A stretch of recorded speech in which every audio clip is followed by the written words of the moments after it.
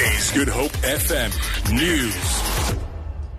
The drunk driving trial of ANC NEC member Tony Yengeni is expected to resume in the Cape Town Magistrate's Court today.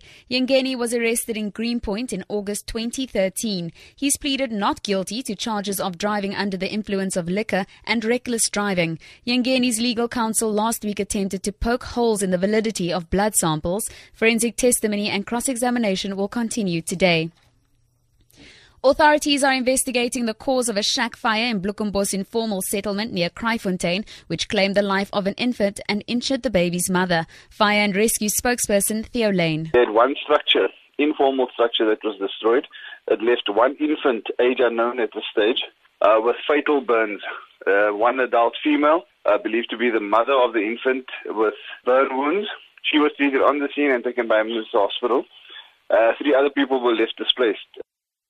The Department of Education is concerned about the high number of learners dropping out of school. It says while global dropout statistics average 1% and Africa 5%, South Africa's rate is 14%. The department is currently on a 2-day visit to Zimbabwe to exchange ideas on how the two countries can collaborate to develop a technical occupations curriculum to keep more learners in school. Basic Education Minister Angie Moshecha.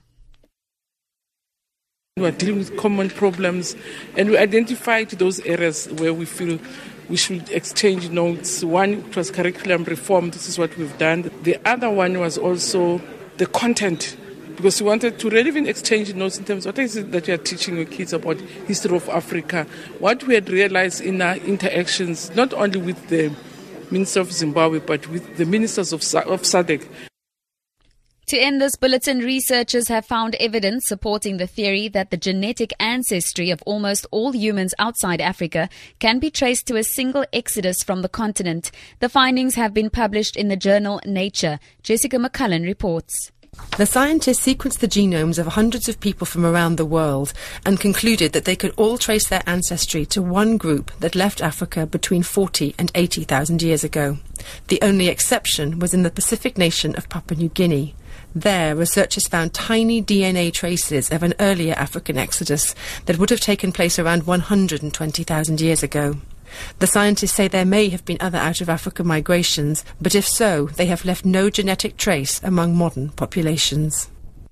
For Good Hope FM News and Traffic, I'm Tamara Mitrovic.